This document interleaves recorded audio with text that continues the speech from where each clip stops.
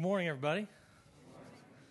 Man, what a blessing for me to be here today. My name's Jason, if you missed the introduction at the very beginning, and my roots are here. My grandfather was a minister in Ottawa, Iowa for over 50 years. Both my parents are from there. My other grandpa and grandma are also from Ottawa, Iowa, and so this is probably as close as you get, especially for me. I've traveled a lot in my life. I've been in lots of different cities and lots of different towns, preaching and teaching, but honestly, this area of the country is as close to like home as anywhere is. It's funny, you share this video of Camp Naboa, and it just brings a lot of emotions with it for me, because the truth is, you know, my grandfather, Everett, was one of the ones that helped kind of start that camp. You know what's crazy is all of us have situations in life that sometimes are out of our control. You with me? And with those situations, we sometimes don't know how to fix them. My grandfather had a situation. His situation was when he was getting older in life, he realized he had Alzheimer's. And I'll never forget finding that out. And I remember him deciding to move to my hometown in Grinnell, Iowa, and leave Ottawa. So honestly, a lot of it just had to do with he wanted to leave Ottawa with kind of who he was. And so he wanted to help control that situation a little bit. And watching my grandfather, who was a man who could stand in front of groups of people and preach and teach and marry and bury and do all the different things that preachers did back then and still do today, but watching him just deteriorate. You know, watching a man who was as smart as anybody forget my name. Watching a man who could recite messages and sermons and sing hymns eventually get to the point where he didn't know anybody's name. And then watching that man not be delivered on this earth, but be delivered into the gates of heaven was a beautiful day. All of us have situations. Some of our situations in this room are the day that we heard in a doctor's office the word cancer. Some of our situations are a marriage that you thought was going to fulfill you, but ultimately it brings you lots of frustration. Some of our situations are we're not sure how we're going to pay this next bill.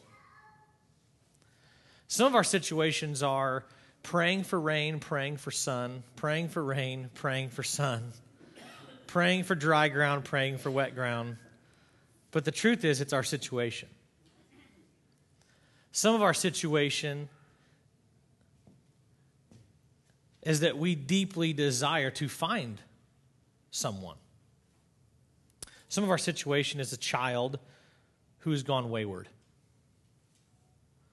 Some of our situation is we come in here every week and we're so blessed to be a part of this church, but our situation misses the way it was. Some of our situation is so excited about what it is. But all of us in this room, I want you to know all of us in this room have a situation. Some of our situation is not being able to get pregnant. Some of our situation is not able to get pregnant. But all of us have a situation. You know, for me, there's been lots of situations in my life that have been overwhelming. And there's lots of situations in my life that kind of drag me down. But today I want to talk to you guys about a situation. And that situation is a situation that all of us in this room are in. And it's this. All of us are now a part of a country, a part of a world that we are the minority in. We are the minority in a majority culture. That is our situation. That does not mean I don't love our country, because I do. I get to preach every single week to over 50% of our congregation are people who are either in the military or just out of the military. I love our country. But to not give a fact that within our country that we are the minority as believers in Christ and believers that God's word is true. We're minorities. And so how do we deal with these situations that God has given us? How do we deal with the situations that are so close to our home about not paying the bills? And how do we deal with the situation of how do we influence this culture God's called us to influence? How do we deal with the situation of when you go into work every day, you've been doing the same thing for the last 20 years and you're staring down the barrel of another 30? And you just think, is this it? is this what I've been created for? Is this my situation? Well, there's a person that lived a long time ago. His name was Daniel, and Daniel was put into a situation that we're going to talk about today. See, Daniel grew up in Jerusalem or Judea, and he grew up in that area in Israel. And when he grew up there, he was educated the best. He was taught the Bible just like lots of us who grew up in Sunday school and were taught different things. And he was kind of first of his class. You with me? And then something happened. This nation that he wasn't in control of. He wasn't in control of the nation. He was in control of himself. And this nation eventually turned its way from God. And then God gave Israel into the hands of the Babylonians, to Nebuchadnezzar. Don't miss that part. Don't think that God got conquered. God doesn't get conquered. If God had a hashtag, it would always be winning. I promise you that. Okay? And so God didn't get conquered. God gave Israel into their hands. And this is what happened. Then when Nebuchadnezzar came in, he took all the brightest and the best within culture, and he brought them into his own courts. And when these people were brought into their courts, they were captives in a culture that was honestly much like the culture we're in now. Babylon, described in Isaiah 47, is described this way. It's described as, this was like their phrase. The phrase was, I am, and there's no one else around me. This is what this means. Look out for number 1. Sound familiar? Everywhere you turn, whether it's in the workplace, at the gas station, going down the street, you get to a 4-way stop, everyone's looking out for themselves. See, this culture that he was brought into, he was not oppressed from the standpoint as he couldn't feed himself. They had plenty. Babylon had plenty. But that doesn't mean he wasn't oppressed. He was brought into this culture, and when Daniel was brought in, there was 3 other men that are talked about in Scripture, and they were Shadrach, Meshach, and Abednego. Now, these 4 men were brought into this culture, but there was hundreds of other people from Jerusalem that were brought into this culture. Now, the thing is the reason why you don't talk about the other 100 or hundreds or maybe thousands of people is because they didn't stand on their convictions. It was very easy for them to be captured by Babylonians and just bleed into Babylon because Babylon had nice things. But what we see with Daniel right away as he is captured and he's brought into Babylon, the first thing that happens to him is it wasn't all like best. The first thing it is they took his dreams. You know, think about this. Like when you were 14 years old, what'd you dream of? You know, for me, when I was 14 years old, I dreamed of playing in the NFL. Obviously didn't make it. But I dreamed of it. I dreamed of it, and because of that, I structured my life based on it. I lifted weights 5 to 6 days a week. I ran. I ate tons of food. I did everything I possibly could. I developed all these habits that's left me looking like this today. And so, but I did this for my whole life because I deeply desired to be that good at that sport. But then something happened. God came into my world before my senior year in high school, called me into this thing called preaching, and I gave up my dreams of playing at Iowa. I gave up my dreams of playing at Nebraska. I gave up my dreams of playing at Iowa State or University of Northern Iowa. I gave up those dreams to be a preacher. But I gave up those dreams. Those dreams weren't taken. See, my guess is Daniel dreamed of having a wife, some kids, just being that good Jewish man. You with me? Raising his family right. But you know the first thing they did to Daniel when they took him? They took his manhood. They took it. Literally, they took it. And that dream would never be. They took his name. They took his temple. They took his place of worship. They took his word of God. And he was left in a country of complete foreigners. So how did Daniel change a culture as the minority? How did God use Daniel to change his situation?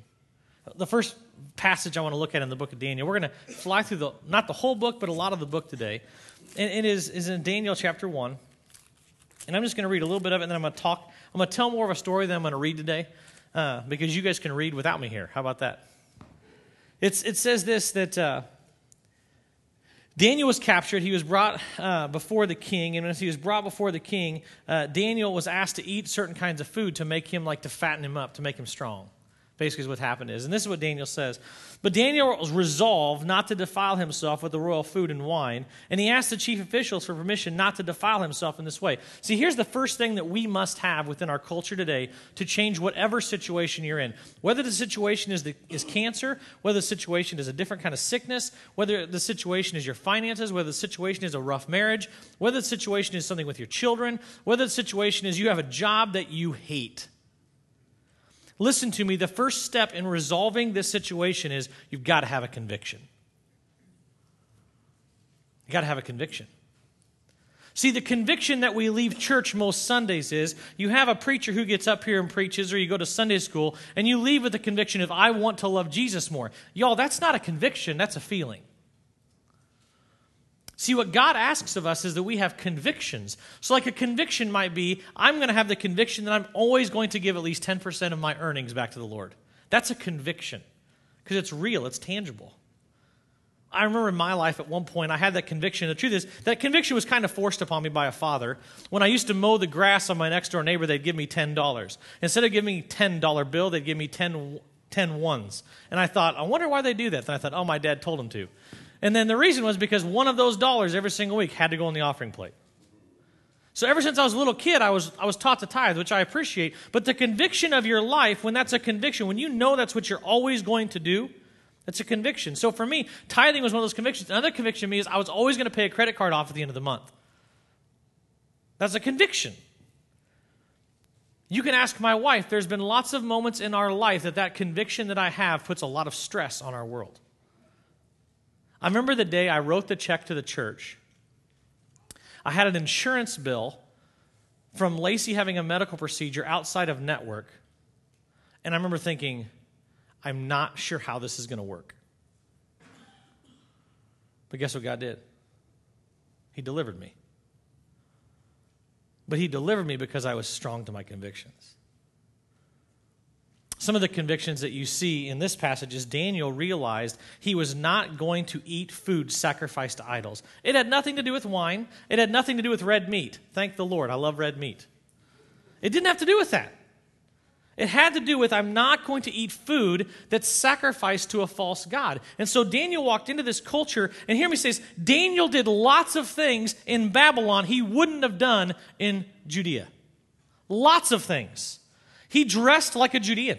Not like a Judean. He dressed like a Babylonian. He talked like a Babylonian. He walked the streets like a Babylonian. He helped the king of Babylon. He did everything he possibly could to help that culture move forward, as long as it did not do what? Change his convictions. See, Daniel knew when he was offered food that was sacrificed to idols, what was he going to do? He wasn't going to eat it. Because that was his conviction. So Daniel doesn't do it. He says to the hand of the king, hey, I'm not going to, can I please not do this? He's not mean. He's not a jerk. See, being a Christian doesn't absolutely have to mean jerk. Today within culture, really, when you see how do people view Christians in culture, they view us as jerks. The reason is most of us are jerks. We would just rather hold up signs and yell at people versus hold out our hands and love people. That's just who we are. I'm not saying it's good, but it's how we're identified. And Daniel then says to the king, hey, I would like to change this, and is there any way I can not do it this way? And this person's like, no, Daniel, my life is in jeopardy if I allow you to do it this way. And then what does Daniel say back in the passage? He says, absolutely, he goes, hey, give me 10 days. Allow 10 days for my God to show you with the Daniel diet how I can put on weight. Did you catch that? I think it's pretty funny. We have Daniel diets all over the country to lose weight, but Daniel's diet actually was to put on weight. It's worked for me. Daniel's diet has. It's been a blessing in my life. And so, but you look at this Daniel thing, and so Daniel then what happens is he eats fruits, all he eats is vegetables, all he has is water, and the Lord miraculously puts weight on his bones. Daniel had a conviction. He had also had a conviction to always tell people the truth. You know, another conviction that we might have is I'm never going to have a conversation with another woman that I wouldn't first have or only have with my wife. That's a conviction. A conviction is I'm not going to look twice. A conviction is when my wife goes to bed, we go to bed. A conviction is I'm never going to raise my voice. Those are convictions. You with me?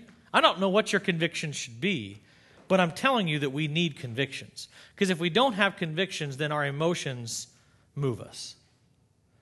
And I promise you it would have been much easier for Daniel to eat the red meat and drink the wine than eat Brussels sprouts. Passage goes on, and you see through this life of Daniel, Daniel not only has these convictions, but then Daniel has something that no one else really understands, is he understands the presence of God. That God's presence never left Daniel. You with me on that? It said that Daniel prayed 3 times a day facing Jerusalem. He got 3 times a day, he would break away from whatever he is doing, and he would pray. Imagine being busy at work and saying, here's my conviction. And on your 15-minute break, instead of sitting with the fellows or sitting with the ladies eating Pop-Tarts and drinking coffee, you go off to a quiet place and you just talk to the Lord. Or maybe your conviction is, instead of at night, right before you go to bed, instead of you looking at your phone one last time and putting your phone next to your bed, maybe actually you look at the Word of God. See, what would happen in your life if the last words you read were the Word of God and the first words you read were the Word of God versus what was on your Twitter, your Facebook, or your Instagram? That's a conviction. It's one that I have. See, in this passage of Daniel, Daniel confronts this king Belshazzar, and when he confronts this one king, this is what happens, is he tells the king, how could you worship gods of silver and gold and bronze and wood and plastic? And we think, how could anyone do it? I remember the first time I saw idol worship. I was in India. I remember I was in India, and I walked into this Hindu temple, and I saw all these people worshiping these idols. And there was literally this one idol. It was Lord Shiva was the name of the god they were worshiping that week. And as they were worshiping this God, they were bowing down, they were putting all their possessions. There was people who hadn't eaten for weeks. They were fasting and praying, and they were cutting themselves. And they were crying out to this God. And I'm going to be honest, the whole time it was dark. It felt dark to me. It's the first time I've ever really seen that type of idol worship. And I remember walking away, and I got into this 15-passenger van in India, and I remember thinking to myself, how could anybody worship plastic? How could anybody get on their knees and dedicate their lives to something that is not alive? How could someone do that? And then instantly I reached into my pocket, I pulled out my phone, and I looked at something. And I realized, what is worship? Worship is what I give my time to. And what do I look at more than the Word of God? I promise you I look at this more. I just want to be honest that we all have idols in this world, and we're worshiping those idols and don't think that God doesn't care. If we want God to change our situation, we've got to have convictions that lead to change. People that continue to do the same thing over and over again and think that their situation is going to change, listen to me, that ain't how God works. God wants the glory for your change. Why would he change it when you're not living in his glory? You see then Daniel march through life, and he knew God so well. It's crazy to me. He spent so much time with God. God gave him visions and dreams that still have not happened. Don't you guys desire that? I know you're faithful people. Look at this room. I'm telling you, you guys are an absolute incredible church. I'm not just saying that. 98% of every other church that was in your same situation 20 years ago is almost closing their doors. It's happening all over our country. But because you have sacrificed and stayed faithful to who God is and stayed faithful to reaching the next generation, listen to me, God's blessed your church. And he's going to keep blessing your church. But as we sit in this place and you look at this situation and you look at how Daniel lived his life, you have to ask the question, okay, God, what is next for us? How do you change our situation next? How can you change the individual situations in this room? And the way we do it is through his convictions and through his presence. See, Daniel 3 times a day would seek the Lord out. What would it be like to have God whisper in your ear, y'all? Man, there's nothing like knowing what God wants, is there? Imagine that you can open up at any point in time something Daniel didn't have access to, the Word of God.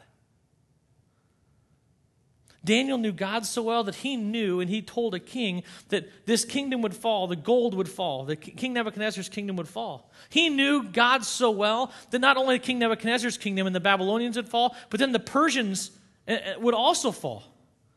And then after the Persians would fall, the next empire, the great empire, was what? The Greco-Roman Empire. It would fall. And Daniel is telling this king stuff that's never happened, that we can look back on history and see, man, Daniel was right. And then after this Greco-Roman Empire, there's this other empire, and it's the empire that we're a part of right now. And what happens next? A mountain comes through this empire, and the kingdom of God is among us. We are in those days. And you know what the cool thing is? Daniel knew it before we were even born. If you will have convictions and you will be in his presence, God wants to whisper things in your ear. See, God was with you in your darkest moment. And he was with you in your most shining moment. See, God is always with you. He is the Ruah. He goes everywhere. He is with everyone. You cannot escape his presence. When it says you ran from God, keep running, y'all, because he's everywhere. You can run and run and run, but he ain't going anywhere. He is with you. See, he was with you when you walked out of that clinic. He was with you when you logged on to the internet. He was with you when you cheated. He was with you when you succeeded. He was with you when you made the shot. He was with you when you missed the shot. God is with you. He was with you when you proposed. He is with you when you broke that covenant. God is with you. He was with you at the birth of your child. He was with you when you lost that child. God is with you, and he is with me. And if we will live in our convictions, he will deliver us. Do we recognize we live in his presence? And do we recognize those convictions? Daniel's story ends with a story of him in a lion's den, doesn't it? It's a story that all of us have heard. And Daniel is thrown into this lion's den because he prays. And I believe for most of his life, Daniel prayed with the windows closed. I do. Because he was respecting the kingdom. But then the moment that they said, you can't pray anymore, what does he do? Brother opens up the windows. It's like, take this. You know, the other thing about Daniel, don't forget this. Daniel was brought into that kingdom at 14, and Daniel was in his 70s or 80s when he was thrown into a lion's den. A lot of us in this room sometimes wonder how we'd react to those things. What God asks from us is little steps of faith. He doesn't ask us to jump into the lion's den tomorrow. Lacey made a step of faith today that all of us got to witness. And there's going to be another step tomorrow. And another step tomorrow. This king, this is what it says in Daniel chapter 6. I'd like to read this to you because I think it's real relevant to us today. It says this, so the king gave orders. They brought Daniel and threw him into the lion's den. The king said to Daniel, may your God whom you serve continually rescue you. See, the king Darius didn't want to put Daniel in there. Why? Because Darius liked Daniel. You guys, we can't miss this in our culture today. I'm sorry, but I've got to say it. Culture shouldn't hate. People should be like giving high fives if Christians move next door. Because you know why? Because when it snows real bad, you're going to be helping shovel in their walks. You know why? Because when they're gone, you're going to mow their grass. Do you know why? Because when they're sick, you're going to take them to the hospital. Just because we disagree doesn't mean we can't be friends. And you see this in Daniel. This king was directly opposed to everything Daniel was, but this king loved Daniel. Why? Because Daniel served him, as long as it didn't intercede with his convictions. Why are we such haters? That doesn't mean we got to have our convictions. I've got convictions too. I'm not going to stand before you and marry anyone who God wouldn't marry. But that doesn't mean I'm not going to love those people and serve them and coach their kids in a baseball team. Then the passage goes on to say this. Then it says they put Daniel in the lion's den. In verse 17, that says this. A stone was brought and placed over the mouth of the den. Imagine, there's another time they put a stone in front of a den thinking it was going to hold somebody. Remember that story? Stones don't work so well with God, do they? You ever think about that, your situation? Sometimes it feels like you're in a den with a stone in front of it, doesn't it? Can't see out. I want you to hear me say this. Our God is in the business of rolling stones away. He wants to change your situation. Then it says this. A stone was brought in place over the mouth of the den, and the king sealed it with his own signet ring, and with the rings of the nobles, so that Daniel's situation might not be changed. We all have situations, remember? Then the king returned to his palace and spent the night without eating and without entertainment being brought to him, and he could not sleep. Why? Because he liked Daniel. At the first light of dawn, the king got up and hurried to the lion's den. When he came near the den, he called to Daniel in anguish and voice, Daniel, servant of the living God, has your God whom you serve continually been able to rescue you from the lions? And Daniel's like, "O king, live forever. My God sent his angel, and he shut the mouths of the lions. They have not hurt me because I was found innocent in his sight, nor have I ever done any wrong before you, O king." The king was overjoyed and gave orders to lift Daniel out of the den. When Daniel was lifted out of the den, no wound was found on him because he had trusted in his God. And then this is the words of a Babylonian king. For he is the living God, and he endures forever. His kingdom will not be destroyed. His dominion will never end. He rescues and he saves. He performs signs and wonders in the heaven and on earth. He has rescued Daniel from the power of the lions. Just imagine someday again if our kingdom, if this thing that we're a part of, someone would stand before us and tout and give glory to God versus glory to self. But the way that our situations change is by understanding our convictions, living in his presence, and recognizing that God is the only one that changes our situation. See, here's the deal, guys. Daniel knew God, and because Daniel knew God, people who know God, the people of God, we do not feast when women and children are starving. See, Daniel knew God, and the people of God, we know that we won't bow down because we would rather lose our life than lose our testimony. See, Daniel knew God, and when the people of God know God, they are not going to stop praying when a foreign government or an opposition or a government of this place tells you you can't pray. Why? Because kingdoms of this world will fall, but the word of the Lord endures forever. See, Daniel knew God, and when we know God, what do we recognize? We recognize that you can throw us in a lion's den if you want to, but Daniel, just like us, knows that we have a deliverer who is coming. And that deliverer will rescue you, whether he rescues you in a moment or he rescues you when you walk into the kingdom of heaven. But we will be rescued from this place. And see, all of us have situations, but listen, when you go out this door today and you get into your car with your family, or you get into the car by yourself and you drive home to your situation, listen, God can change your situation. He's in the business of changing situations. He's been changing situations since he put Noah in an ark and had Moses cross the Red Sea.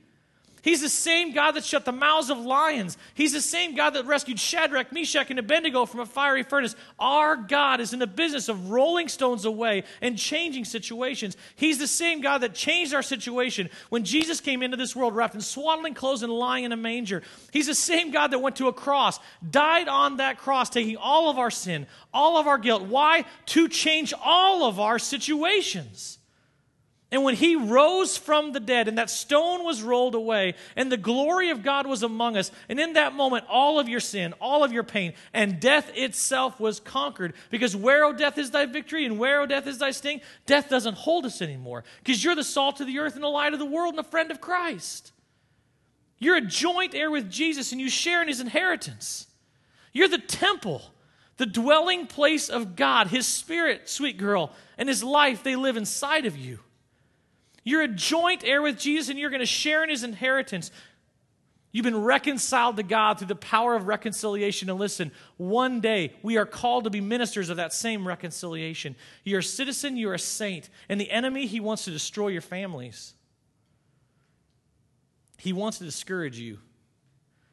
He wants you to see your job as a waste versus a calling.